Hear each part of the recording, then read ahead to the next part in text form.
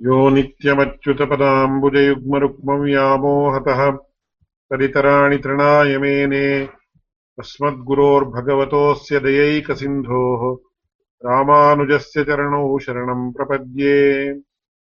अखिलभुवनजन्मस्थेमभङ्गादिलीले विनतविविधभूतव्रातरक्षैकदीक्षे श्रुतिशिरसि विदीप्ते ब्रह्मणि श्रीनिवासे भवतु मम परस्मिन् शेमुषी भक्तिरूपा।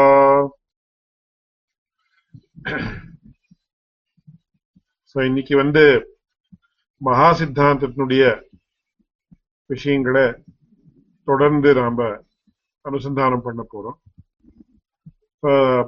போன கிளாஸ்ல இந்த நிர்விசேஷ வஸ்து உண்டா இல்லையான்றதை பத்தி விஸ்தாரமாக விசாரிச்சோம். நிர்விசேஷ வஸ்து இருக்குன்னு அத்வைத்திகள் என்ன சொல்றாளோ அப்பேற்பட்ட நிர்விசேஷ வஸ்துன்றதுல எந்த பிரமாணமும் கிடையாது.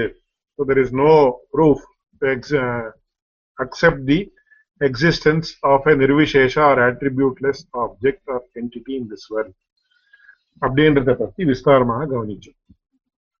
இந்த வாரம் முதல்ல நாம என்ன பார்க்க போறோம்னா இந்த அகமர்த்த ஆத்மத்துவவாதம் அகமர்த்த அனாத்மத்துவவாதம் அப்படின்றது என்ன விஷயம் இருக்கும், அதை பத்தி பகவத் ராமானுஜர் என்ன சொல்றாரு அப்படின்றத பார்க்க போறோம்.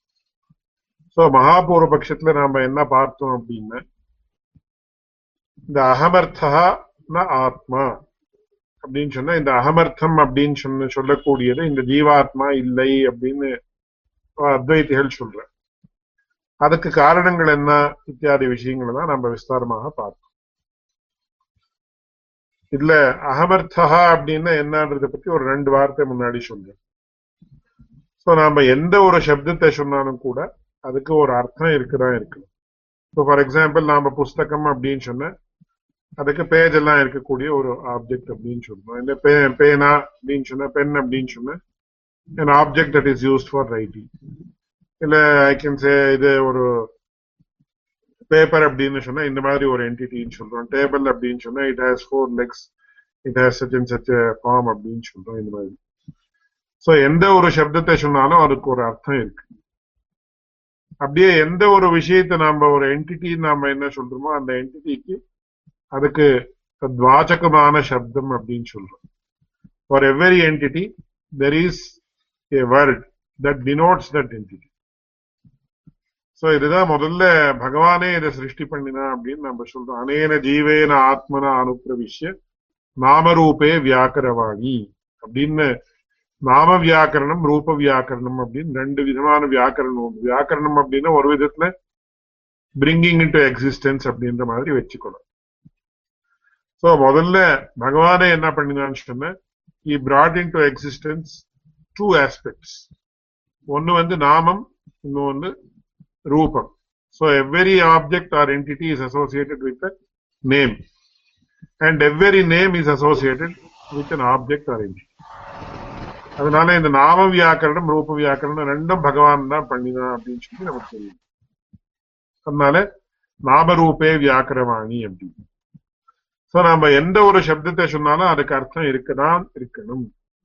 அர்த்தம் இல்லாம இருக்கிற சப்தம் எதுவுமே கிடையாது பிரபஞ்சத்துக்கு. அதுக்கு எக்ஸாம்பிளுக்கு அடியன் போன கிளாஸ்ல விஞ்ஞாபிச்சேன். ஃபார் எக்ஸாம்பிள் இப்போ சசசிருங்கம் அப்படின்னு சொல்லுவேன். ஆனா அந்த இடத்துல கூட என்ன சசம் அப்படின்னா there is a rabbit, ஸ்ருங்கம் அப்படின்னா கொம்பு அப்படின்னு அர்த்தம். Those 2 words have a meaning, but the relationship between the rabbit and a horn is not.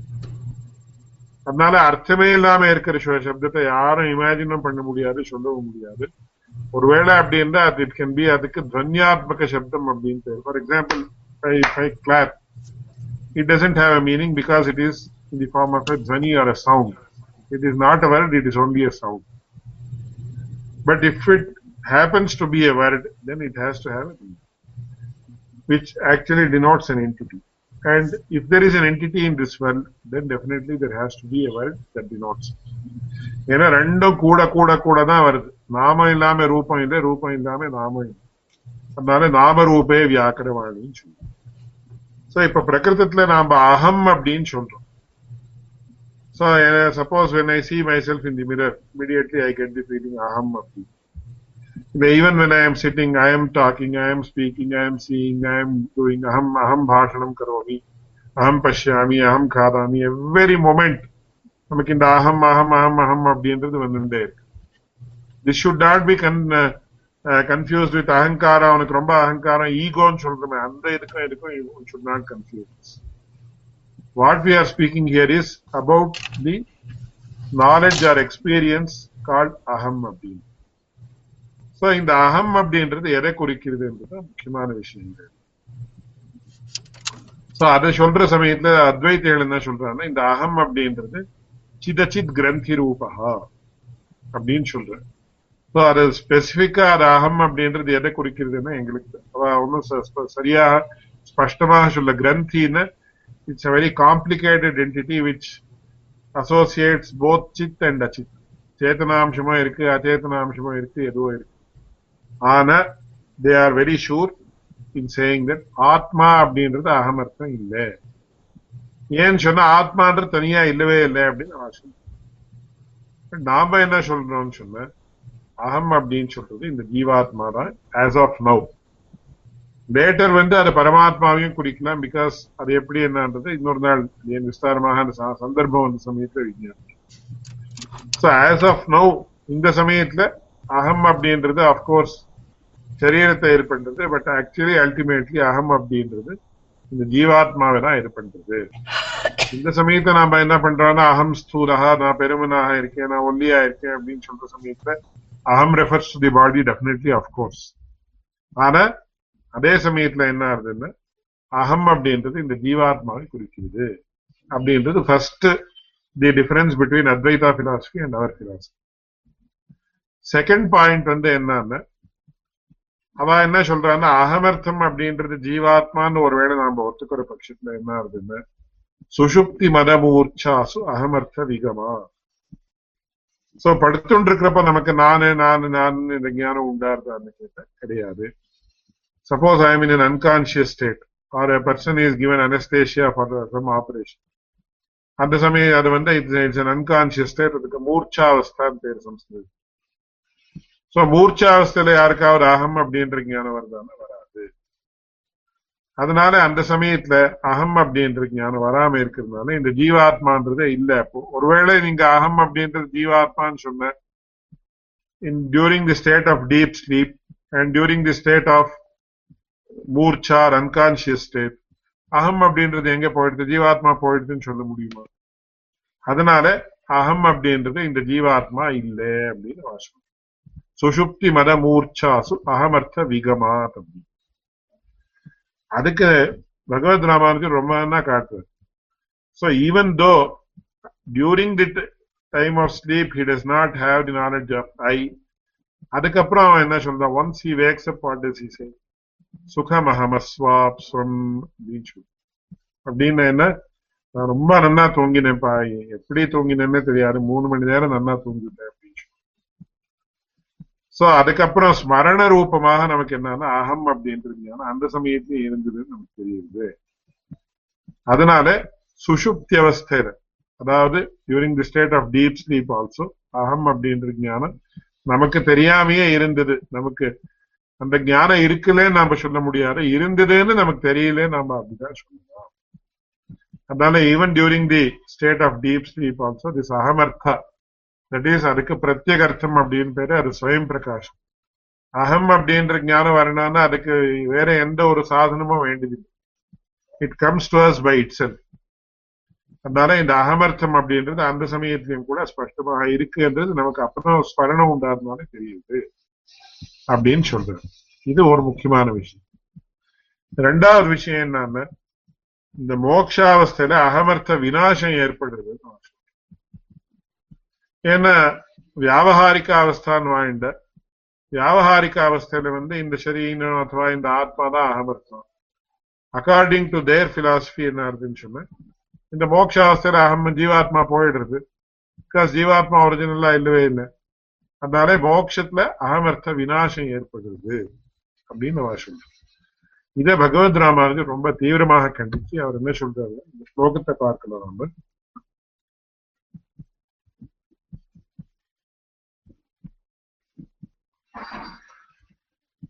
அகமர்த்த விநாசச்சேத் மோக்ஷைத்யத்யவஸ்யதி அபசர்ப்பேதசௌ மோக்ஷ கதா பிரஸ்தாவ கந்ததா.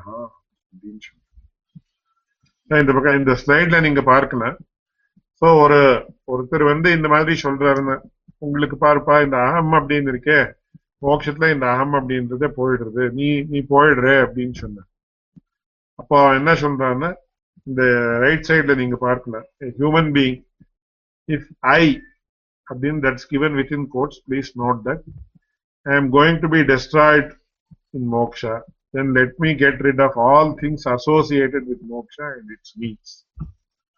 So ஒருத்தன் அகமர்த்த விநாசா மோக்ஷா இது அத்தியவசியதி சேத், இந்த அகமர்த்தம் அப்படின்றது போயிடுறதுன்னு அவன் மோட்சத்துல அப்படின்னு யாராவது புரிஞ்சுட்டான்னா, யாராவது even if he has an inclination like that, அப்போ அவன் என்ன பண்றான்னு, மோட்சத்தினுடைய விஷயம் இருக்கட்டும், மோக்ஷ கதா பிரஸ்தாவ கந்ததா, இந்த மோட்சத்தினுடைய விஷயத்தை சொல்லக்கூடிய வாக்கியம் தான், அந்த வாக்கியத்துல இருந்து அவன் ரொம்ப தூரம் போயிட்டான் அப்படின்னு சொல்லி.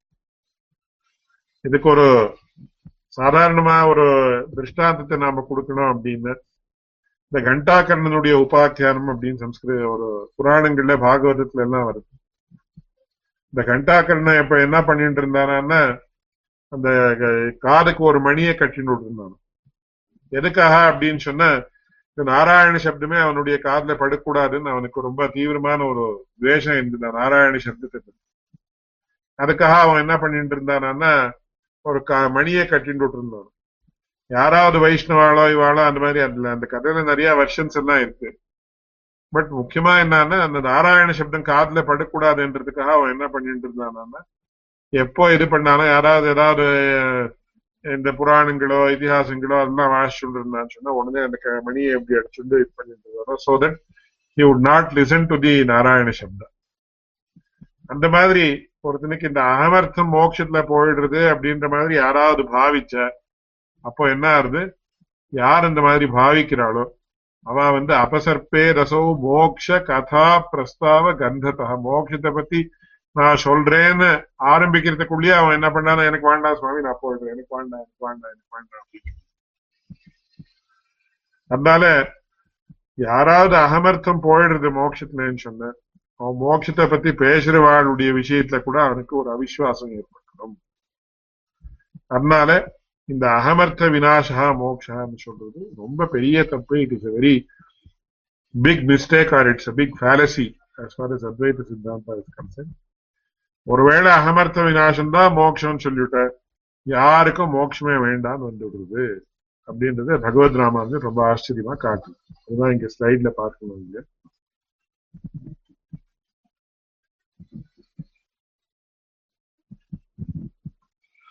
சோ இங்க அகமர்த்த விநாசம் தானா அவனுக்கு நாம இப்ப மோட்சத்துக்கு காரணமாக இருக்கக்கூடிய கர்மயோகம், ஞான யோகம், பக்தி யோகம் இதை பத்தி எல்லாம் சொல்றோம்.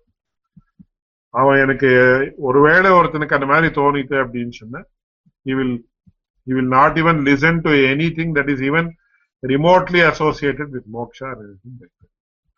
அதுதான் முக்கியமாக இங்க சொல்றார். அகமர்த்த விநாசச்சேத் மோக்ஷைத்யத்யவஸ்யதி அபசர்ப்பேதசௌ மோக்ஷ கதா பிரஸ்தாவ கந்ததா. மோக்ஷ கதான்னா மோட்சத்தை பத்தி சொல்றேன்னு யாராவது சொல்றது, அதுக்கு தான் மோக்ஷ கதான்னு. அதனுடைய பிரஸ்தாவம் just is even starting to mention something. மோக்ஷா அப்படின்னாலே உடனே அவனுக்கு என்னன்னா வேண்டாம் வேண்டாம் வேண்டாம் வேண்டாம் அப்படின்னு. மோக்ஷ கதா பிரஸ்தாவ கந்ததா அபசர்ப்பேது. இதுக்கு இன்னொரு இதை கூட சொல்ற, இந்த ராமாயணத்துல ஒரு கதை வருது. அதெல்லாம் சொன்னா அது ரொம்ப உபன்யாச கிரமத்துல சொல்ற மாதிரி ஆயிடும். இந்த ராவணன் என்ன பண்றான்னா, மாரீச்சன் இடத்துல போற அரண்ய காண்டத்துல ஆரம்பத்துல மாரீச்சன் இடத்துல போய் இப்படி நான் சீதாபகரணம் பண்ணிட்டு இருக்கேன், நீ ராமனுடைய எதிரில ராமன் சீதை வாளுடைய எதிரில நீ ஒரு ஸ்வர்ண மிருகமாக நீ போகணும், போய் எங்கெல்லாம் சஞ்சாரம் பண்ணணும் அப்படின்னு சொல்லு.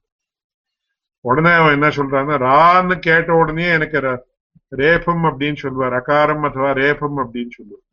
ரான்ற இடத்துல என்னென்ன ஆரம்பிக்கிறதோ, என்னென்ன வார்த்தை ஆரம்பிக்கிறதோ அந்த வார்த்தையெல்லாம் கேட்டாலே எனக்கு பயம் ஆயிடுறது. அதனால நான் சோ ரகாராதீனி நாமானி அப்படின்னு. சோ ரேபம் ரான்ற எழுத்துல என்னென்ன வார்த்தை ஆரம்பிக்கிறதோ அது எது சொன்னாலும் ராமா ராமா ராமா உடனே எனக்கு காதுல பட்டிருக்கு. அதனால அதெல்லாம் நான் விட்டுடுறேன் அப்படின்னு சொல்லி. அந்த மாதிரி அகமர்த்த விநாசம் தான் மோக்ஷம்னு சொன்னேன். அந்த மோக்ஷம் சப்தம் கேட்ட உடனே people will start running away from that. அதனால அபசர்ப்பே ரசௌ மோக்ஷ கதா பிரஸ்தாவ கந்ததா அப்படின்னு பாஷக்காரன் பாஷிகமா சொல்றாங்க. அது சொல்லி இன்னும் நிறைய இதெல்லாம் சொல்றார். நிரஸ்த அகில துக்கோகம் அனந்த அனந்த ஆனந்த பாக் ஸ்வராட் பவேயமிதி மோக்ஷார்த்தி ஸ்ரவணாதோ தவர்த்ததே. ஜெனரலா நாம மோக்ஷம் அப்படின்றது என்ன அப்படின்னு கேட்ட, நிரஸ்த அகில துக்கஹாஹம். நமக்கு ரெண்டு விஷயத்த சாமான்யமாக சாஸ்திரங்கள்ல சொல்ற. என்ன சொல்றான்னு, நமக்கு இப்ப இருக்கிற துக்கங்கள் எல்லாம் போகணும், இது அனிஷ்ட நிவர்த்தி அப்படின்னு சொல்ற. ரெண்டாவது சில சுகங்கள் எல்லாம் ஏற்படணும் அப்படின்னு சொல்ற, அதுதான் இஷ்ட பிராப்தி அப்படின்னு. So there are two aspects, getting rid of the negative aspects and associating ourselves with positive aspects. இதுதான் நம்ம எல்லாருக்கும் வேண்டிய விஷயம். வேதாந்த சாஸ்திர திருஷ்டியில தர்க்க சாஸ்திரத்தை பத்தி சொல்றப்போ, தர்க்க சாஸ்திரத்துல அவன் என்ன சொல்றான்னா, ததத்யந்த விமோக்ஷோ அபவர்கா அப்படின்னு சொல்ற. மோக்ஷம் அப்படின்னு என்ன அப்படின்னு கேட்ட, துக்கம் ஐகாந்திக ஆத்தியந்திக துக்கத்வம்சா மோக்ஷா அப்படின்னு சொல்ற. அப்படின்னா துக்கம் சம்பூர்ணமாக போயிடணும், எல்லா விதமான துக்கங்களும் சம்பூர்ணமாக போயிடணும் அப்படின்றது ஒரு விஷயம். ரெண்டாவது விஷயம் என்னன்னா, மறுபடியும் வராம இருக்கிற மாதிரி போயிடணும். So there should be a permanent dissociation with dukkam and total dissociation with dukkam. So சம்பூர்ணமாக போகணும், மறுபடியும் வராம இருக்கிற மாதிரி போகணும், இதுதான் மோட்சம் அப்படின்னு சொல்லி. ஆனா வேதாந்த சாஸ்திரத்தை நாம என்ன சொல்றோம்னா, we accept this, இதை ஒத்துக்கிறோம் நாம. ஆனா இவ்வளவு மட்டும் மோட்சம் இல்லை, ஏன்னா இவ்வளவு துக்கம் போயிடுறது மட்டும் மோட்சம் அப்படின்னு சொன்ன, முக்தேகே பாஷாண கல்பத்துவ பிரசங்கா அப்படின்னு சொல்லி. ஒரு கல் கட்டி இருக்கு, அந்த கல் கட்டிக்கு ஏதாவது இது இருக்க, துக்கம் இருக்க? துக்கமே இல்லை. எப்போ இனிமே முன்னாடியும் துக்கம் இருந்ததில்லை, இப்பவும் துக்கம் இல்லை, மேலேயும் வரப்போறது இல்லை.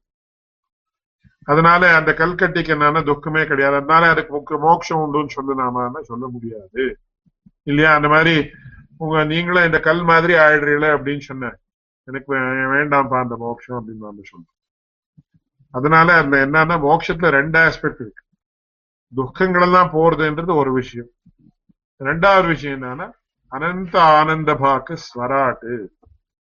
ஸ்வராட், ராட் அப்படின்னா ராஜா அப்படின்னு, அப்படின்னா ஸ்வராஜான்னு எனக்கு நானே அதிபதியாக இருக்கணும் அப்படின்னா என்ன அர்த்தம்னா, எனக்கு சம்பூர்ணமான சுவாதந்திரியம் இருக்கணும் அப்படின்றதுதான் முக்கியமான விஷயம். அந்த சுவாதந்திரியம் எப்பேற்பட்டது என்னன்றதை பத்தி விஷயங்கள் தான் இருக்கு, மேல வருது.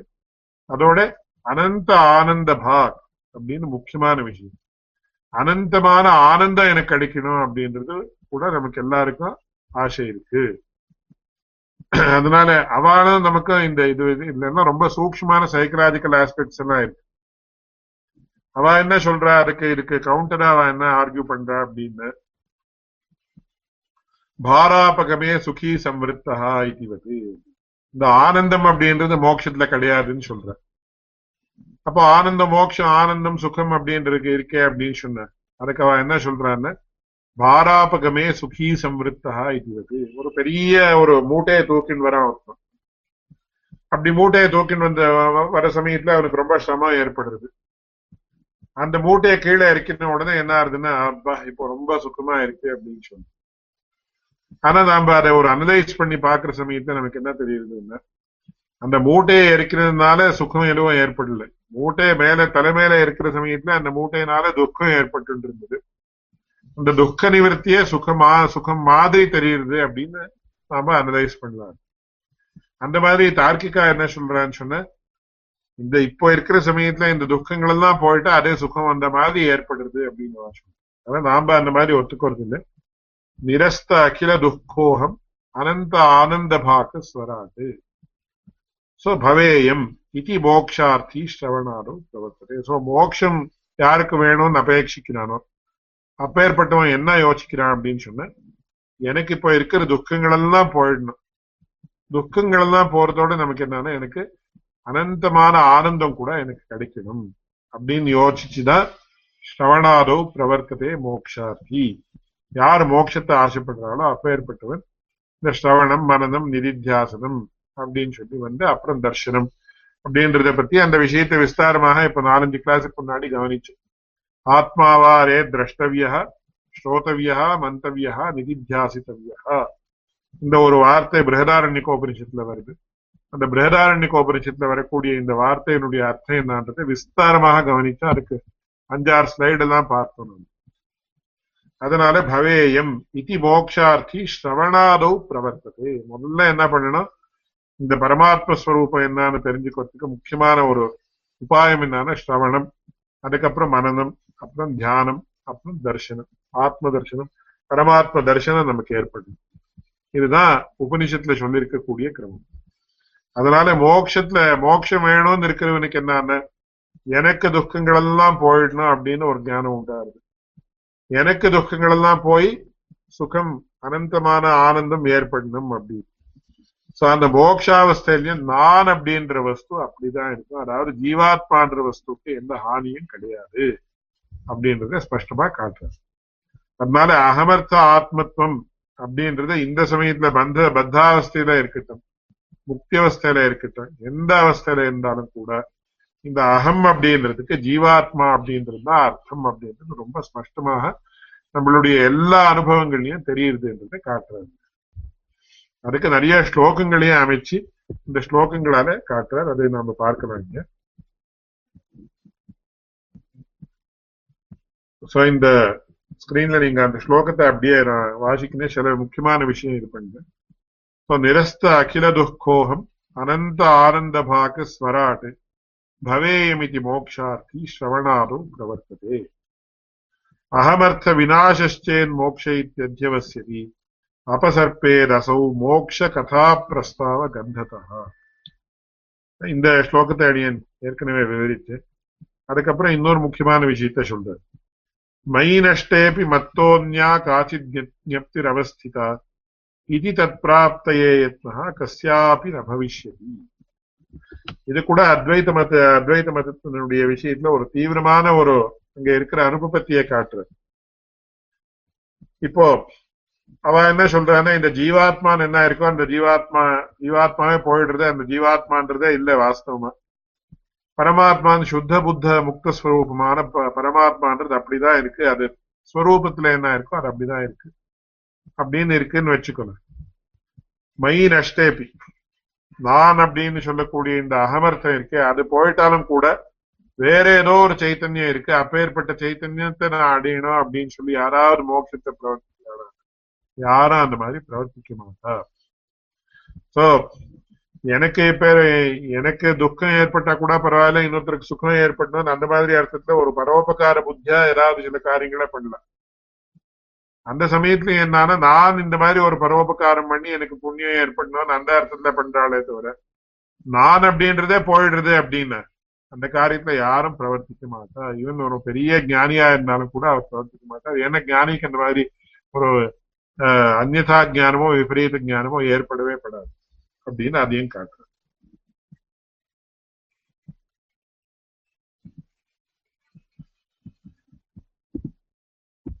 அப்படின்னு சொல்லி மேல என்ன சொல்றாருன்னா, ஸ்வசம்பந்திதயா ஹ்யஸ்யாஹ சத்தா விஜ்ஞப்திதாதிச்ச ஸ்வசம்பந்த வியோகே து ஞப்திரேவ ந சித்யதி சேத்துஹு சேத்யஸ்ய ச அபாவே சேதனாதேஹ அசித்திவத் அத்தஹ அஹமர்த்தஹ ஞாதா ஏவ பிரத்யகாத்மா இது நிஷ்டிதம். இன்னும் விஸ்தாரமாக வேற வேற விஷயங்கள் எல்லாம் சொல்றாரு. இப்போ தெரியும் ஞானத்தை அடையணும் அப்படின்னா யார் ஞானத்தை அடையணும்? நான் ஞானத்தை அடையணும். யாருக்கு துக்கங்கள் எல்லாம் போகணும்? எனக்கு துக்கங்கள் எல்லாம் போகணும். யாருக்கு சுகம் ஏற்படணும்? எனக்கு ஏற்படணும். அந்த மாதிரி எல்லாம் ஸ்வசம்பந்திதையா, ஸ்வம் அப்படின்னு சொல்லக்கூடிய இந்த அகமர்த்தமாக இருக்கக்கூடிய ஜீவாத்மா என்ன இருக்கோ அந்த ஜீவாத்மாவின் பேசிக் ரெஃபரன்ஸ்.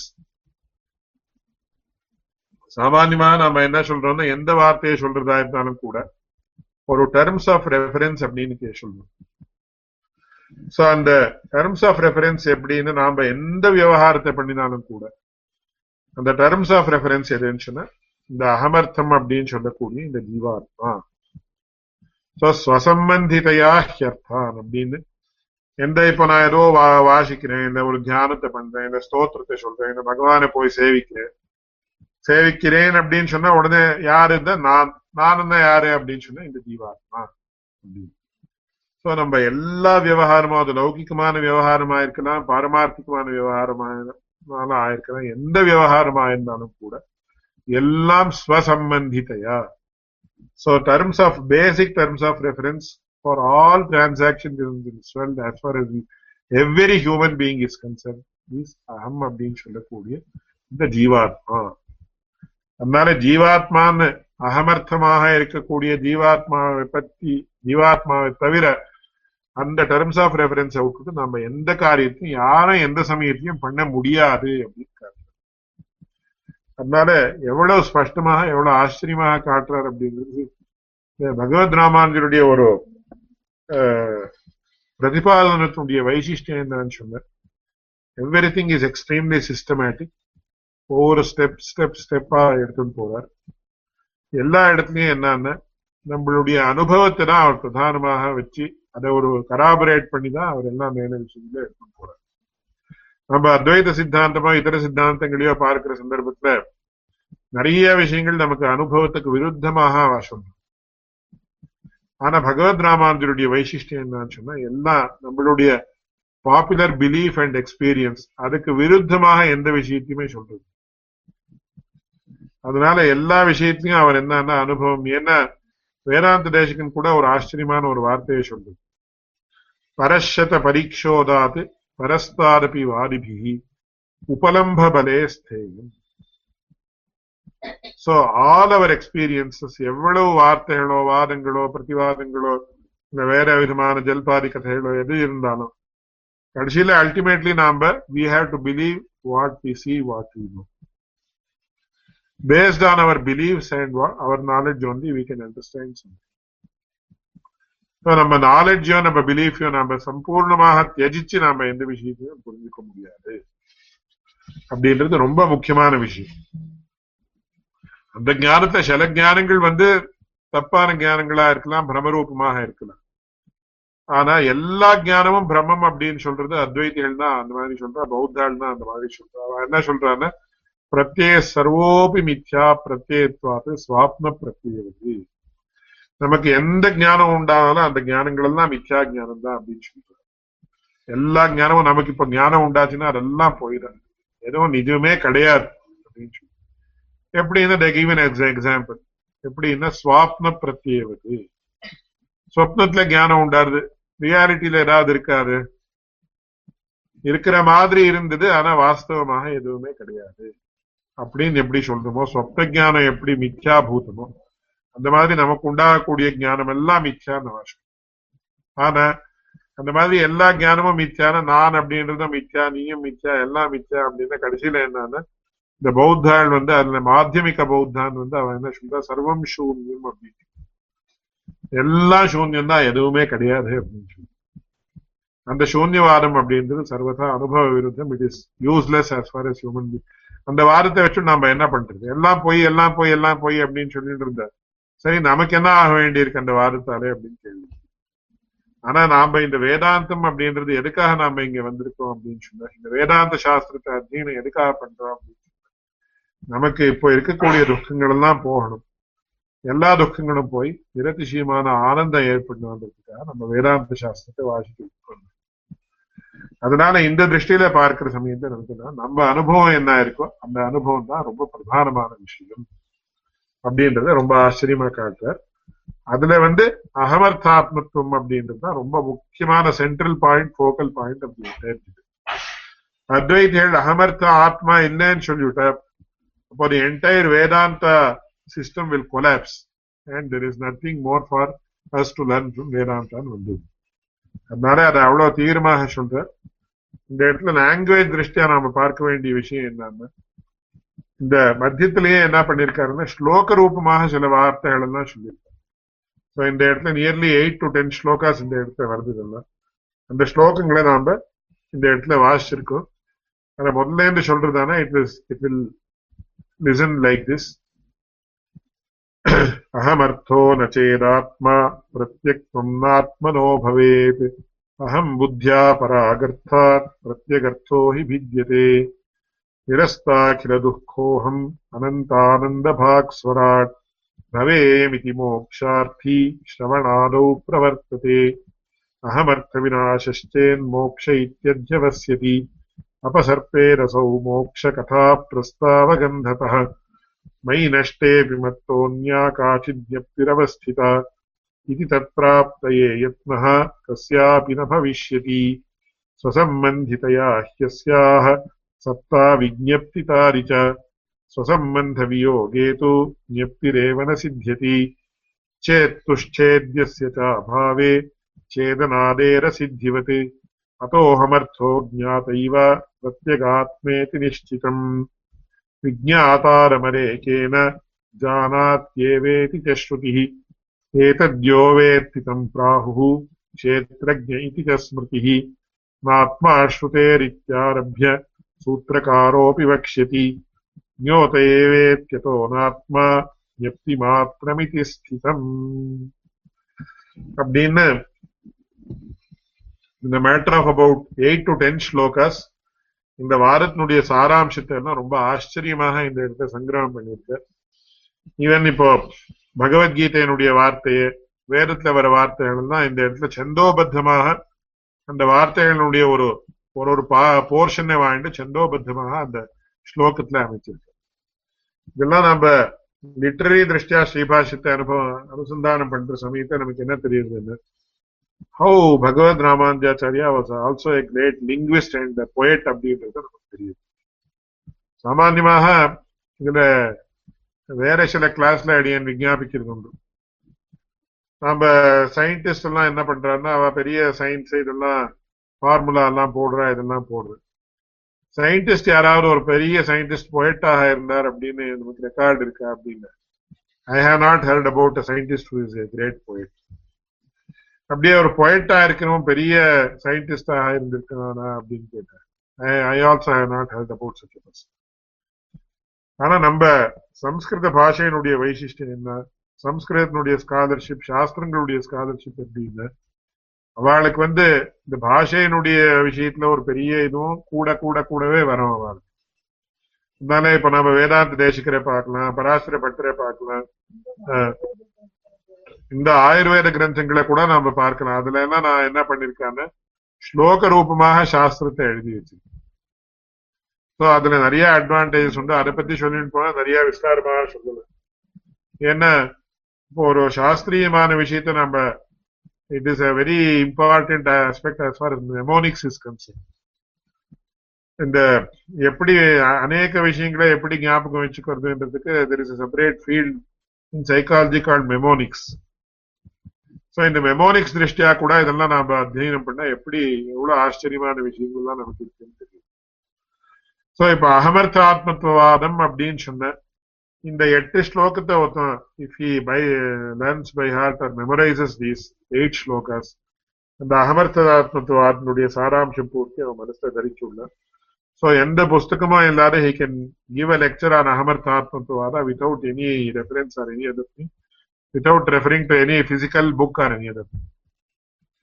அது ஒரு விஷயம். ரெண்டாவது விஷயம் என்னன்னா அந்த காலத்துல சாஸ்திரியமான கிரந்தங்களை எழுதுற சந்தர்ப்பத்துல என்ன ஆகும்னா இந்த மாதிரி ஸ்லோக ரூபமாக கூட மத்தியத்துல எழுதி to give more focus and to give more attention for facilitating more attention of the scholars இந்த மாதிரி மத்தியத்துல ஸ்லோக ரூபமாக எழுதி ஒரு 8-10 ஸ்லோகத்தை மத்தியத்துல கிரந்தத்தை சேர்த்துக்கலாம். சோ இதெல்லாம் அந்த காலத்துல பிரசன்டேஷன் டெக்னிக்ஸ். நாம பவர் பாயிண்ட்ல போடுறப்போ ஏதோ ஒரு இமேஜ போடுறோம், இது பண்றோம், we interest with images or ஒரு ஆடியோ கிளிப் போடலாம், வீடியோ கிளிப் போடலாம், இந்த மாதிரி எல்லாம் போடலாம். சோ நம்ம மல்டிமீடியா பிரசன்டேஷன் பண்றோம், வேற கார்பரேட் பிரசன்டேஷன்ஸ். அந்த மாதிரி சாஸ்திரிய கிரந்தத்துல கூட என்ன பண்ணிருக்காங்க ஸ்லோகங்களை மத்தியத்துல பண்ணி சேர்த்துருக்கு. So Bhagavad Ramanujar how he was an expert in these things also நல்லா தெரியுது. சோ இந்த அகமர்த்தாத்மத்துவாதத்தை பத்தி இவ்வளவு முக்கியமான விஷயம் நம்ம என்ன தெரிஞ்சுக்கணும்னா, அவ என்ன சொல்றான்னா ஞானம் தான் ஆத்மா, ஞானத்துக்கு ஆசிரியம் இல்ல ஆத்மா. இந்த ஞானம் அப்படின்னா பிரம்மான்றதும் பரியாயம், ஜீவாத்மான்றது செப்பரேட்டா கிடையாது இத்தியாதி விஷயங்கள் எல்லாம் சொல்றாரு. அதுக்கு எல்லாத்துக்கும் இந்த ஒரு அகமர்த்தாத்மத்துவாதம் அப்படின்னு சொல்லக்கூடிய இந்த ஒரு 8 ஸ்லோகத்துல அவர் ரொம்ப ஆச்சரியமாக பதில் எல்லாம் சொல்லி, ஜீவாத்மாரா அகமர்த்தா அத்தः அகமர்த்தா ஞாதா ஏவ பிரத்யேகாத்மா இது ஸ்திதம்.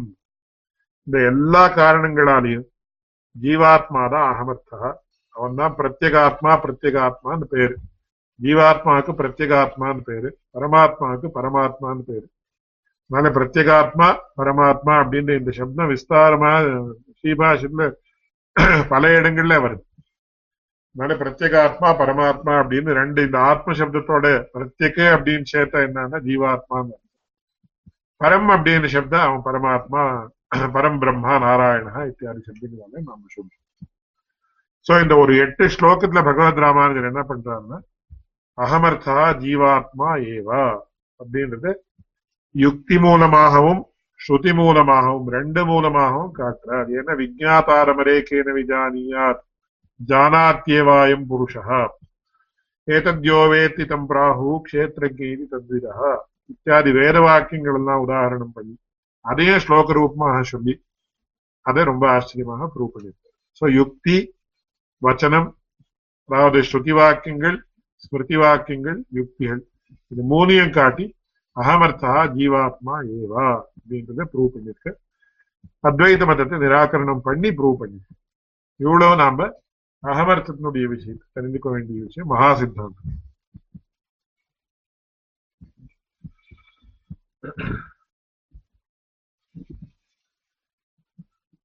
மேற்கொண்டு இந்த சன்மாத்திர கிராஹி பிரத்யக்ஷம் அப்படின்னு நாம அத்வைத்திகள் ஒரு வார்த்தையை சொன்ன, அதுக்கு அவ ஒரு சின்ன ஒரு தியரியை ப்ரப்போன் பண்ற. அந்த தியரியை விஸ்தாரமாக நம்ம மகாபூர்வ பட்சத்துல பார்த்தோம். அனுவர்த்தமானம் சத்தியம், வியாவர்த்தமானம் மித்யா அப்படின்னு. So that which is constant is real, that which is variable is unreal. அதே ஒரு விதமாக அந்த மாதிரி சொல்லலாம் நாம. சோ அதுக்கு அவ என்ன சொல்றான்னா, கடோஸ்தி பட்டோஸ்தி குட்யமஸ்தி குசூலமஸ்தி அப்படின்னு அஸ்தி அஸ்தி அஸ்தின்னு சத்து சத்து சத்துன்னு என்ன வருதோ அந்த சத் அப்படின்றது தான் நிஜம். கடஹா பட்டஹா குட்யம் குசூலம் இதெல்லாம் வேரியபிள்ஸ். சத் சத் சத் சத் அப்படின்னு கண்டினியூ ஆகுது, இட்ஸ் கான்ஸ்டன்ட்.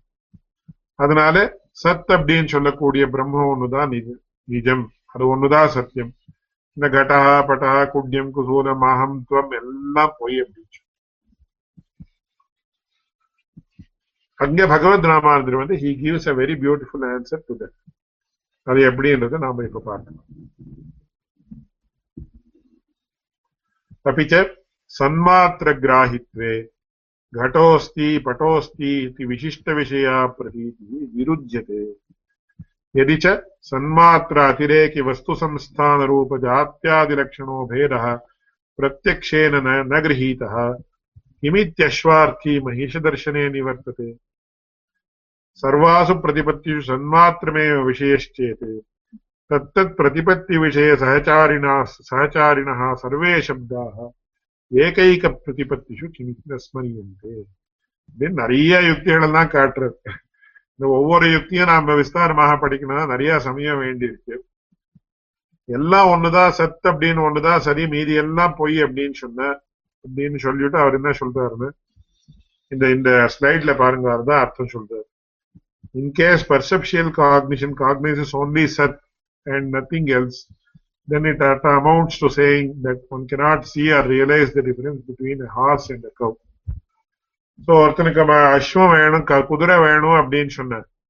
ஒரு கழுதையை பார்த்துட்டு எனக்கு இதுதான் வேணும், ஏற்கனவே சன் அப்படின்னா எல்லாம் ஒண்ணுதான் அப்படின்னு he will have to accept donkey also. அவர் மாடு வேணும்னா குதிரை வேணும்னு குதிரையை அழிச்சுடலாம், குதிரையை வேணும்னா மாடு அழிச்சுடலாம், இல்ல ஒரு கழுதையை அழிச்சுடலாம் இல்லையா? எல்லா சத் அப்படின்னு ஒண்ணுதான் சரி, மீதி எல்லாம் பொய் அப்படின்னு சொன்ன. How does the difference go away between different objects? அதனால ஒருவேளை சத் அப்படின்றதுதான் சரி, மீதி இந்த டிஃபரன்சஸ் எல்லாம் பொய் அப்படின்னு சொன்ன, there will not be any difference between a horse and a cow and a donkey or any other object for that matter. அதனால சன்மாத்திரம் கிருண்ணாதி பிரத்யக்ஷம் அப்படின்னு சொல்றது it is totally against our experience. அதை சொல்லி இன்னும் என்ன சொல்றாருன்னா, நாம என்ன பண்றோம் பாருங்க, அதான் यदि च सन्मात्रातिरेकी वस्तु संस्थान रूप जात्यादि लक्षणः भेदः प्रत्यक्षेण न गृहीतः. இப்போ பிரத்யக்ஷத்தினால நாம என்ன கிரகிக்கிறோம்னா பேதத்தை கிரகிக்கிறோம். we see the difference. எந்த மாதிரி பேதத்தை கிரகிக்கிறோம் அப்படின்னு கேட்டா, வஸ்து சம்ஸ்தான ரூப ஜாத்தியாதி லட்சணா பேதா. சோ வஸ்து சம்ஸ்தானம் அப்படின்னா அவயவ சம்ஸ்தானம் அப்படின்னு அர்த்தம். அது அவயவ சம்ஸ்தானம்னா அந்த அமைப்பு. சோ இப்போ நாம ஒரு யானை அப்படின்னா அதுக்கு ஒரு தும்பிக்கை இருக்கணும், அப்புறம் வேற கண் இருக்கணும், இந்த மாதிரி கும்பஸ்தலம் இருக்கணும், இந்த மாதிரி வயிறு இருக்கணும் அப்படின்னு அதை பாக்குறோம். ஒரு மாடு என்ன, the form of a cow is quite different from the form of a horse and the form of a donkey is quite different. So அந்த அவயவ சம்ஸ்தானம் அப்படின்னு சொல்லக்கூடிய ஆகாரம் அப்படின்னு சொல்றோம். சோ ஆகாரத்துல பேரத்தை கிரகிக்கிறோம், அதனுடைய ஒரு கலர்ஸ்ல பேரத்தை கிரகிக்கிறோம், இந்த மாதிரி அநேக பேரங்களை நாம கிரகிக்கிறோம். அதெல்லாம் நம்ம கிரகிக்கவே இல்லை, அதெல்லாம் பொய் அப்படின்னு சொல்லிவிட்டார். அப்போ என்ன ஆகுதுன்னு, there is no difference between objects, mutual difference between any objects அப்படின்னு ஏற்பட்டுள்ளது. அப்போ அஸ்வஹான்னு சொன்ன உடனே, ஒரு குதிரை அப்படின்னு சொன்ன உடனே மாட்டை கூட ஸ்மரிக்கலாம், மாடு அப்படின்னு சொன்னா அஸ்வத்தை கூட ஸ்மரிக்கலாம். இந்த மாதிரி எல்லா விவகாரங்களும், ஆல் தீஸ் டிரான்சாக்சன்ஸ், நமக்கு உண்டாகக்கூடிய எல்லா வியவஸ்திதமான ஒரு விவகாரங்கள் என்ன உண்டாருதோ அதெல்லாம் போயிடுது. அதனால என்ன ஆகுது, இன்ட அஸ்வே ஹஸ்தி நித்திய சம்வேதனையோ ஏக விஷயத்வேன உபரிதனஸ்ய கிரஹீத கிராஹித்வாத் விசேஷாபாவாச்ச ஸ்மிருதி வைலட்சண்யம் நஸ்யா. சோ எல்லாம் ஒண்ணு. என்ன அஸ்வத்தை ஞாபிச்சுக்கோன்னா குதிரையை தவிர மீதி எல்லாம் ஞாபிச்சுக்கோ ஒரு பிரசங்கம் கூட ஏற்படுது. இல்ல மாடை ஞாபிச்சுக்கோ அப்படின்னா ஒரு குதிரையை ஞாபிச்சுக்கோ, because every thing is same according to you, only சத் சத் சத் அப்படின்றதுதான் சரி அப்படின்னு அதெல்லாம் போயிடுறது. பிரதிசம்வேதனம் விசேஷ அபியுபகமே பிரத்யக்ஷஸ்ய விசிஷ்டார்த்த விஷயத்துவம் அபியுபகதம் பவதி. ஒருவேளை வேற அப்படின்னு சொன்னா அப்போ it is as good as accepting that all these objects exist in reality அப்படின்னு சொல்லி என்ன சொல்றாருன்னா, அத்தஹ சன்மாத்திரஸ்ய கிராஹகம் நகிஞ்சிதிஹ திருஷ்யதே. இதை இன்னும் ரொம்ப விஸ்தாரமாக நாம பார்க்கலாம். ஆனா கடைசியில என்ன கன்க்ளூட் பண்றாரு அப்படின்னு சொன்ன, வரோம் சத் அப்படின்றது மட்டும் கிரகிக்கப்படுறது, நிர்விசேஷமாக எந்த விசேஷத்தையும் கிரகிக்காம பிரத்யக்ஷம் அப்படின்றது சத் அப்படின்றத மட்டும் கிரகிக்கிறது. அதனால அதுதான் சத்தியம், மீதி எல்லாம் பொய் அப்படின்னு சொன்ன, நம்ம லைஃப்ல பண்ணக்கூடிய எல்லா விவகாரங்களும் அதெல்லாம் நாம we have to give them the go by. யாரும் nobody can say anything, nobody can understand anything properly, nobody can remember anything properly or conduct any transaction in this world properly. அதனால சன்மாத்திரமே கிருண்ணாதி, அந்த மாதிரி கிருண்ணாதி, இந்த மாதிரி கிருண்ணாதி, நாம வேற வேற யுக்திகள் எல்லாம் சொல்லலாம். ஆனா அந்த யுக்திகள் எல்லாம் அத்வைதிகள் என்ன சொல்றாலும் அதெல்லாம் அனுபவ விருத்தம் அப்படின்றது ஸ்பஷ்டமாக காட்டுது.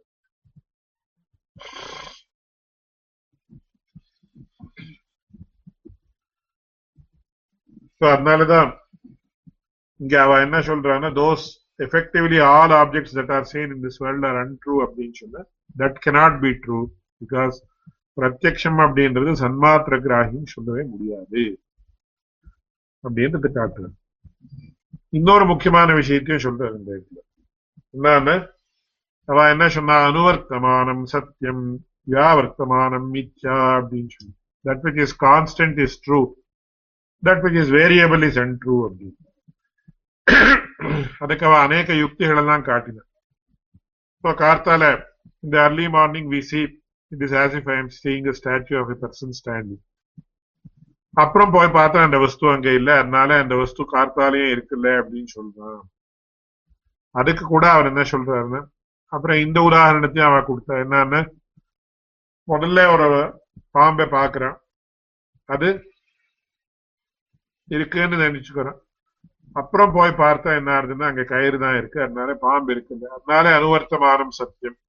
அப்படின்னா முன்னாடி பாம்பு இருந்ததுன்னு நினைச்சோம்னா அப்புறம் பார்த்தா பாம்பு இல்லை, அதனால பாம்பு அசத்தியம் அப்படின்னு சொல்றோம். அந்த மாதிரி இந்த ஜெகத்தை அனுவர்த்திக்காம இருக்கிறதுனால அது அசத்தியம். அதுக்கும் கூட சொல்றாரு, என்ன சொல்றாருன்னா யத் புனः घटादीनां விசேஷாணாம் வியாவர்த்தமானத்வேன அபாரமார்த்தியமுக்தம் தத் அனாலோசித பாத்திய பாதக பாவ வியாவிருத்தி அனுவர்த்தி விசேஷஸ்ய பிராந்தி பரிகல்பிதம். இந்த மாதிரி நீங்க சொல்றதும் கூட அது பிராந்தி மூலமாக தான் இருக்கு. It is based on incorrect knowledge. ஏன்னா द्वयोर् ज्ञानयोर् विरोधे हि बाध्यबाधकभावः बाधितस्यैव व्यावृत्तिः तत्र घटपटादिषु देशकालभेदेन विरोध एव नास्ति. येन यस्मिन् देशे यस्मिन् काले यस्य सद्भावः प्रतिपन्नः तस्मिन् देशे तस्मिन् काले तस्य अभावः प्रतिपन्नश्चेत् तत्र विरोधात् बलवतो बाधकत्वं बाधितस्य च निवृत्तिः. சோ இங்க முக்கியமா என்ன அவ என்ன சொல்றான்னு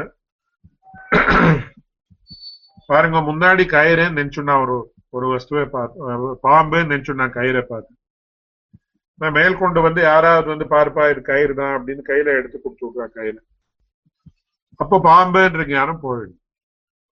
அந்த மாதிரி இந்த ஜெகத்தினுடைய ஞானம் பாம்பினுடைய ஞானம் மாதிரி. பிரம்ம ஞானம் உண்டாச்சுன்னா கயிறுனுடைய இது இந்த ஜெகத்தினுடைய ஞானம் போயிடுது. இந்த அத்தியாசம் அப்படின்றத பத்தி விஸ்தாரமாக ஸ்லைட்ஸ் எல்லாம் பார்க்கணும். அதிஷ்டான ஞானம் உண்டாச்சுன்னா அத்தியஸ்த ஞானம் போயிடுது. நம்ம பிரம்மத்தை பார்த்து இது ஜெகத் அப்படின்னு நினைக்கிறோம் அப்படின்னு நான் சொல்றேன். பிரம்ம ஜானம் உண்டாச்சுன்னா ஜெகத் அப்படின்ற ஞானம் போயிடுது, ஜெகத்தெல்லாம் பொய் அப்படின்னு அவர் தெரிஞ்சு கொண்டு. அதுக்குதான் இந்த இடத்துல பாத்திய பாதக பாவம் அப்படின்றத பத்தி விஸ்தாரமாக சொல்றாரு. என்ன சொல்றாரு அப்படின்னா எப்போ ரெண்டு ஞானத்துக்கு பாத்திய பாதக பாவம் அப்படின்றது எப்போ ஏற்படும் அப்படின்னு சொன்ன, இந்த சமயத்துல இந்த இடத்துல ஒரு வஸ்து, இந்த இடத்துல ஒரு பேனா இருக்குன்னு நான் சொல்றேன். எனக்கு அந்த சமயத்துல இந்த இடத்துல பேனா கிடையாது அப்படின்னு ஞானம் வந்ததுன்னா அப்போ பேனா இருக்குன்ற ஞானம் பொய் அப்படின்னு நமக்கு தெரியும். இப்போ நாம இந்த வஸ்துகள் எல்லாம் பார்த்துட்டு இருக்கோம். நம்ம சுத்தின we are seeing innumerable objects. But இதெல்லாம் பொய்ன்னு நமக்கு எப்போதாவது ஞானம் ஏற்படுறது? In our entire life we never feel that all this is unreal. அதனால ஜெகத்தெல்லாம் மித்யான்னு எந்த திருஷ்டிலையும் நாம சொல்ல முடியாது. பிரம்ம ஞானம் ஏற்பட்டாலும் கூட எந்த சமயத்துல பிரம்ம ஞானம் எப்படி ஏற்பட முடியும் அப்படின்னா, உதாரணத்துக்கு சொல்றதா இருந்தா இப்ப நம்மாழ்வாருக்கு ஏற்பட்டிருக்கு பிரம்ம ஞானம். அவர் சம்பூர்ணமாக பரமாத்மா அனுபவத்தை லீனமாக இருக்கார். அந்த சமயத்துல இந்த வஸ்துகள் எல்லாம் தெரியாதுன்னு சொல்லாமே தவிர இந்த வஸ்துகள் எல்லாம் இல்லவே இல்லைன்னு கண்டிப்பா அவருக்கு கூட ஏற்பட்டிருக்கு. இல்ல பகவத் ராமானுஜருக்கு இந்த வைகுண்ட கத்தினுடைய சமயத்துல அவருக்கு பூர்த்தி வைகுண்டத்தினுடைய தரிசனம் இங்கேருந்தே ஏற்படும். அந்த சமயத்துல அவருக்கு இந்த வெளியில இருக்கிற வஸ்துகள் எல்லாம் தெரியாதுன்னு சொல்லாமே தவிர இதெல்லாம் பொய் அப்படின்ற ஞானம் ஏற்பட்டிருக்கிறதுக்கு சாத்தியம் இல்லை. ஏன்னா அதுக்குதான் அவர் என்ன சொல்றாருன்னு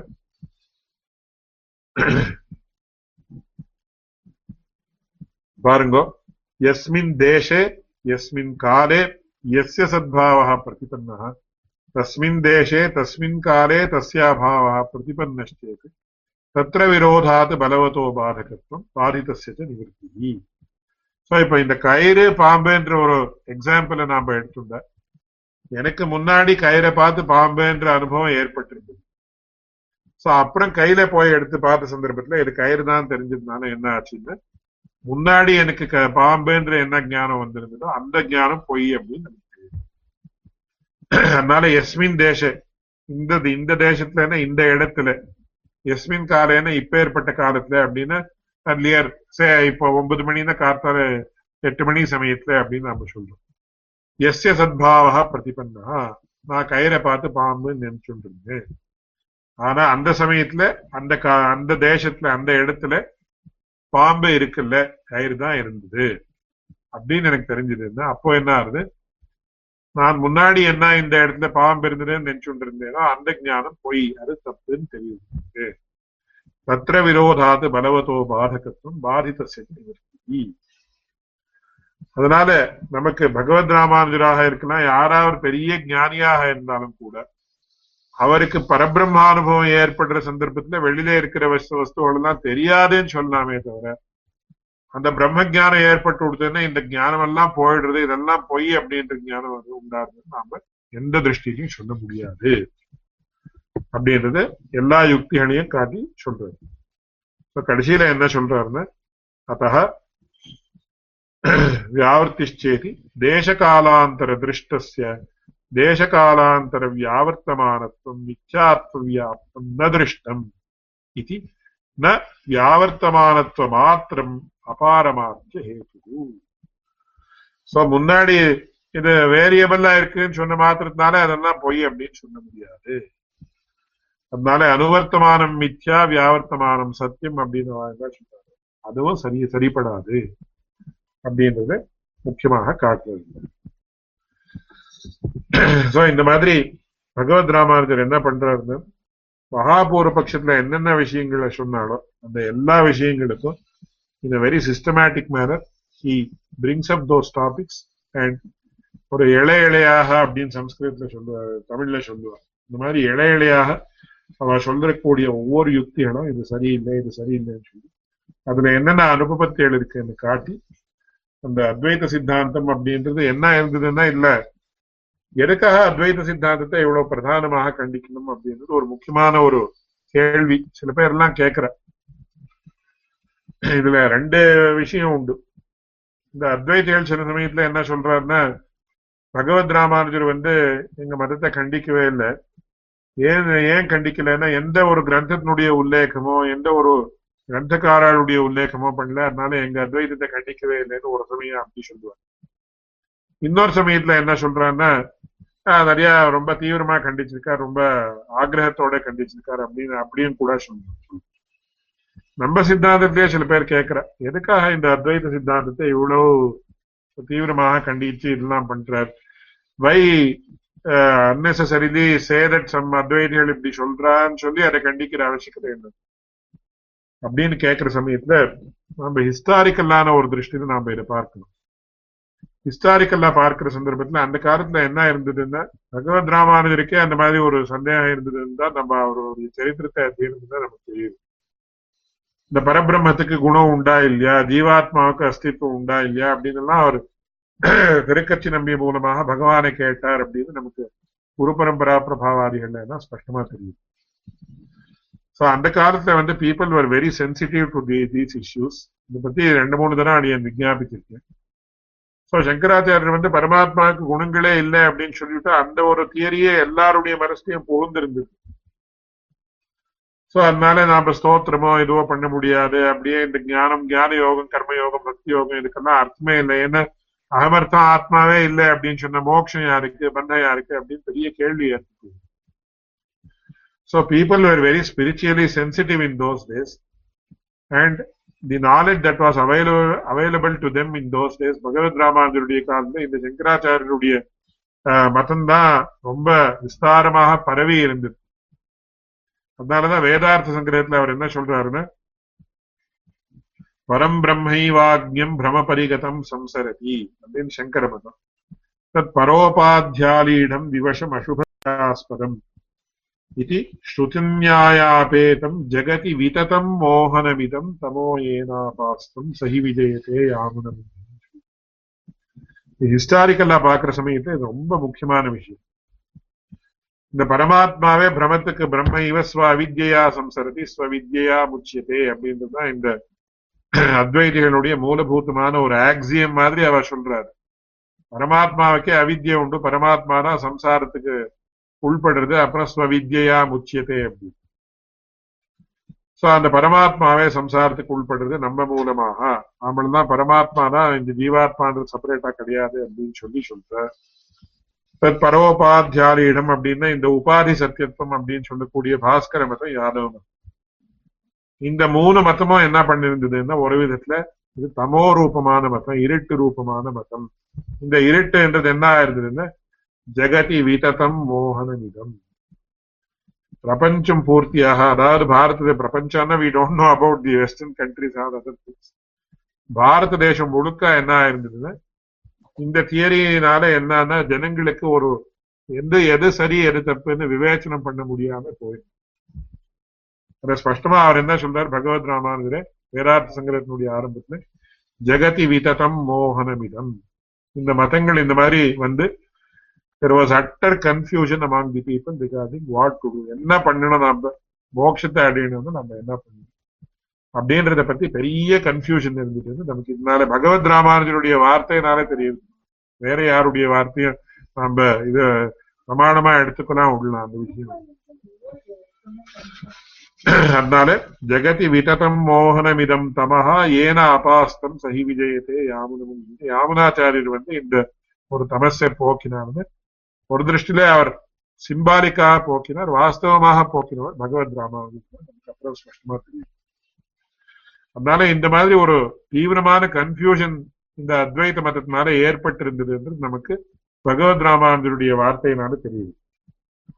ஸோ மெனிய டைம்ஸ் நாம என்ன சொல்றோம், நம்ம குழந்தைகளுக்கு நாம ஒரு விஷயத்தை சொல்லி கொடுக்குறப்போ பாருப்பா டிவியில இந்த மாதிரி சொல்றது இது சரியில்லை அப்படின்னு பூர்வபக்ஷத்தை சொல்லிதான் நாம சித்தாந்தத்தை சொல்ல முடியும். So many a times a process of learning is a process of unlearning அப்படின்னு சைக்காலஜிஸ்ட் கூட.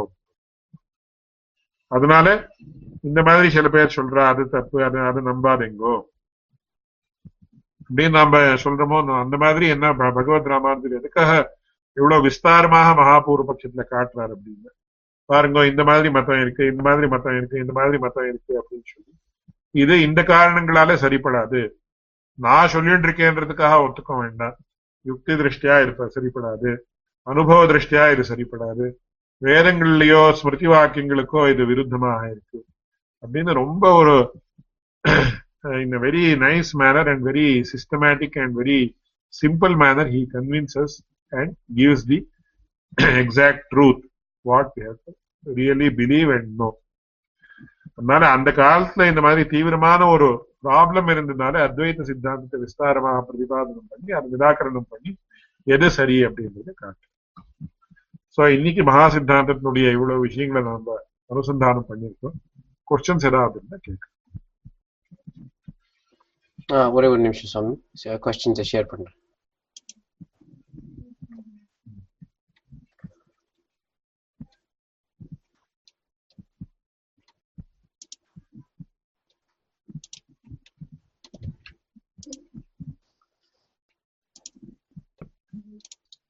தெரியுதா கொஸ்டின்? ஒரு நிமிஷம். இல்ல, no. I'm not able to read the questions. Now Vashikaran and now I can see. Okay. Why does Ramanuja refute Pratiksha as Sanmatra Grahi argument? How is cognizing the difference between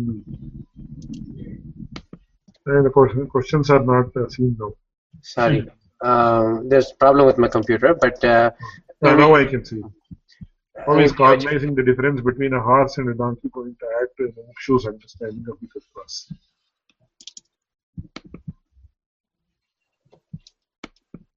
Oh, it keeps disappearing. I'm sorry. No.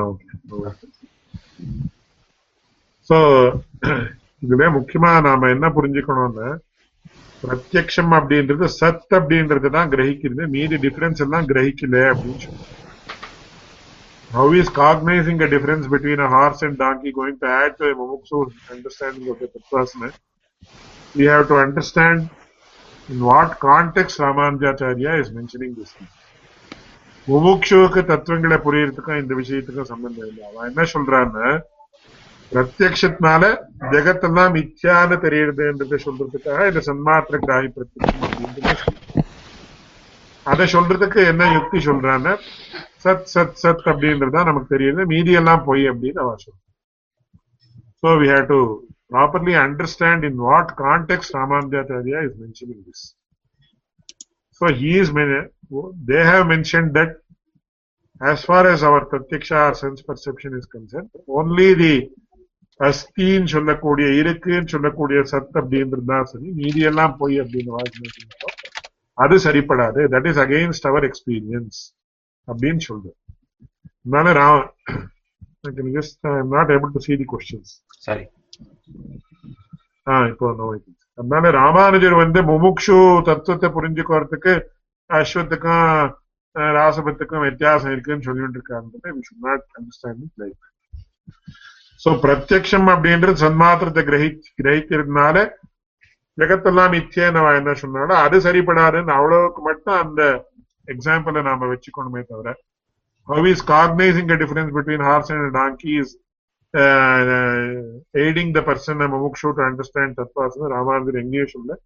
Even I have not explained it like that as far as I know. So if there is further you need any clarification, we can have it separate. So I mean the link click பண்ணா நீங்களே அந்த questions பார்க்கலாம். அந்த link click பண்ணா உங்களுக்கு ஈஸியா தெரியுது. Yeah, there's a problem with my computer right now. நீங்களே link click பண்ணிடுங்களே, அப்போ you can see it and you can also hear. இந்த hangout link வந்திருக்கானே, hangout link இல்ல, இந்த இது what you call in the right side ல in the same text box click பண்ணுங்க, left top corner like text box click பண்ணா உங்களுக்கு அந்த link open ஆகுதுங்க. group chat னு பாருங்க சுவாமி.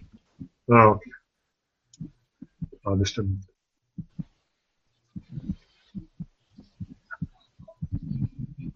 Krishna, can you please click on our Lord Swami's icon at the bottom, because I think because of problem in my thing, our Lord Swami does not have focus for the viewers. So can I do the screen share? Oh, I'm on babies because you are into duplicate logins liya rendu perum. Neenga pannalam. I'm not sure it'll work either. I'm not sure. So I will try next week properly. So let me read the question so people can understand. Question is from Anand in Singapore. My humble suggestion is for there are about 7 to 8 questions. Can we have this as a separate class? There's no problem. Yeah, next week eduthukalam. So if there are any live questions, we can have short live questions. Yeah, we're over one live question edana irundha maybe people can ask. Illana we can take next time. Okay, I have a live question. எனக்கு ஒரு question live. Yes. Let me just இப்போ இந்த அகமர்த்த விநாசம் மோட்சம் அப்படின்னு சொன்னா, அகமர்த்த விநாசம் மோட்சத்தை அவ சொல்றா. இப்போ பிரம்ம வேதா பிரம்மைவ பவதி அப்படின்னு இருக்கு. அப்புறம் நப்ரேத்திய சம்ஞா அஸ்தி என்றதெல்லாம் வருது. இன்னொரு விஷயம்னா அவிபாகேன திருஷ்டத்வாத் என்ற இடத்துல கடைசியில ராமானுஜர் நம்ம ராமானுஜர் என்ன சொல்றாருன்னா அகம் பிரம்மாஸ்மி தேவ அனுபவதி அப்படிங்கிறாரு. இவர் நம்மாழ்வார் கடல் ஞானம் நானே ஆவேன் அப்படின்னு சொல்றாரு. அப்படின்னா அந்த அகமர்த்த பௌஷ்கல்யம் தான் மோட்சம் சொல்றான் இல்லையா? நம்மளோட அகமர்த்தம் நாசமாக இருந்தா கூட அது விபு ஆயிடுறதுன்னு தானே சொல்லலாம். விபுன்னா ஞானிகளுடைய திருஷ்டியில அதுக்கு பகவத் ராமானுஜர் என்ன சொல்றாருன்னா அகம் பிரத்யகர்த்தஸ்ய பரமாத்மனி பரியவசானாத் அப்படின்னு சொல்றாரு. இப்போ நமக்கு இந்த அஜ்ஞானிகளா இருக்கக்கூடிய நமக்கு என்ன ஆகுதுன்னா அகம் அப்படின்ற ஞானம், அகம் அப்படின்றதுக்கு என்ன அர்த்தம்னா இந்த சரீர சகிதமான ஆத்மா தான் அகம் அப்படின்ற ஒரு ஞானத்துக்கு விஷயமா இருக்கு. பட் யாருக்கு சுத்தமான ஒரு ஆத்மஸ்வரூபம் தெரிஞ்சிருக்கோ அவளுக்கு என்ன ஆகுதுன்னா அகம் அப்படின்னு சொல்ற சமயத்துல the body will remain outside the ambit of their experience. So further going இப்போ அவளுக்கு சுத்தமான ஞானிகளுக்கு என்ன ஆகுதுன்னா இந்த அகம் அப்படின்னு சொல்ற சந்தர்ப்பத்துல இந்த சரீரத்தை தவிர அகம் அப்படின்ற அந்த ஜீவாத்ம ஞானம் உண்டாது. சோ நம்மாழ்வார் மாதிரி இருக்கிறவாளுக்கு என்ன ஆகுதுன்னா அவளுக்கு இந்த ஜீவாத்மான்றது பரமாத்மானுடைய சரீரம். சோ இப்போ நம்ம சரீரத்துக்கும் இந்த ஆத்மாவுக்கும் எந்த மாதிரி ரிலேஷன்ஷிப் இருக்கிற சமயத்துல நமக்கு என்ன ஆகுதுன்னா சுத்தமான ஜீவாத்மா சரீர ஞானம் இல்லாமையே அகம் அப்படின்னா சுத்தமான ஜீவாத்மா மட்டும் தெரியுது. அந்த மாதிரி நம்மாழ்வார் மாதிரி ஞானிகளா இருக்கிறவாளுக்கு என்ன அகம் அப்படின்னு சொன்னா அவளுக்கு என்ன ஆகுது சரீரஸ்தானத்தை இருக்கக்கூடிய ஜீவாத்மா தெரியாம பியூர்லி பரமாத்மாவே தெரியுது. அந்த சமயத்துல அகம் பிரம்மா அப்படின்ற ஞானம் உண்டாது. சோ அகம் பிரம்மா அஸ்மி அப்படின்ற ஞானம்ன்றது விசிஷ்டாத்வைத சித்தாந்த பிரகாரம் சொன்னாதான் சரிப்படுறதே தவிர Advaita Siddhanta prakara aham brahmasmi in the anubhavam, it is not tenable. So keeping that in mind, aham brahmasmi என்ற ஒரு அனுபவத்தை நாம அனலைஸ் பண்ணி இந்த மாதிரி புரிஞ்சுக்கணும்.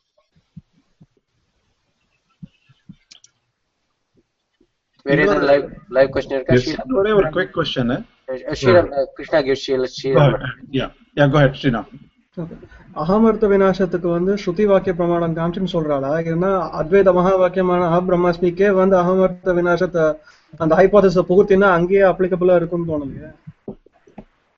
இல்லையா, அகம் அப்படின்னு போயிடுறது. அகம் அப்படின்ற ஜீவாத்மாவே இல்லையா அவ மதத்துல. அதனால எப்படி அகம் அகம் அகம் அப்படின்றது இட் இஸ் ஆக்சுவலி கல்பிதம் ஒரு திருஷ்டியில, அவளுடைய திருஷ்டியில. சோ அகம் அப்படின்றது போயிடுறதுன்றது நமக்கு ஸ்பஷ்டமா தெரியுது அவ மத according to what they say. ஸ்ருதி வாக்கிய பிரமாணம் எதுவும் இல்லாம வெறும் ஹைபோதசிஸ் மட்டுமே தான்.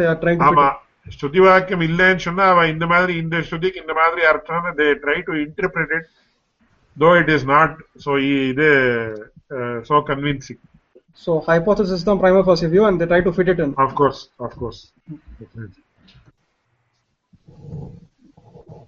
அகமர்த்தம் போயிடுறதுன்னு எந்த ஸ்ருதி வாக்கியம் இருக்கு? எங்கேயுமே இல்லையே. There is no ஸ்ருதி வாக்கியம் as far, otherwise they would have definitely told it.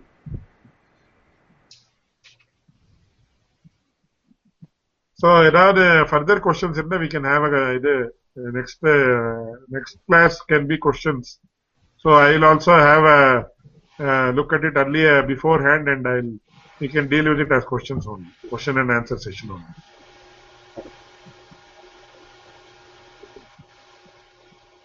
So இது மங்களத்தை சொல்லி முடிக்கலாமா? யோ நித்யமच्युतपदाम्बुजयुग्मरुक्मं यामो अस्मद्गुरोर्भगवतोऽस्य दयैकसिन्धोः रामानुजस्य चरणौ शरणं प्रपद्ये.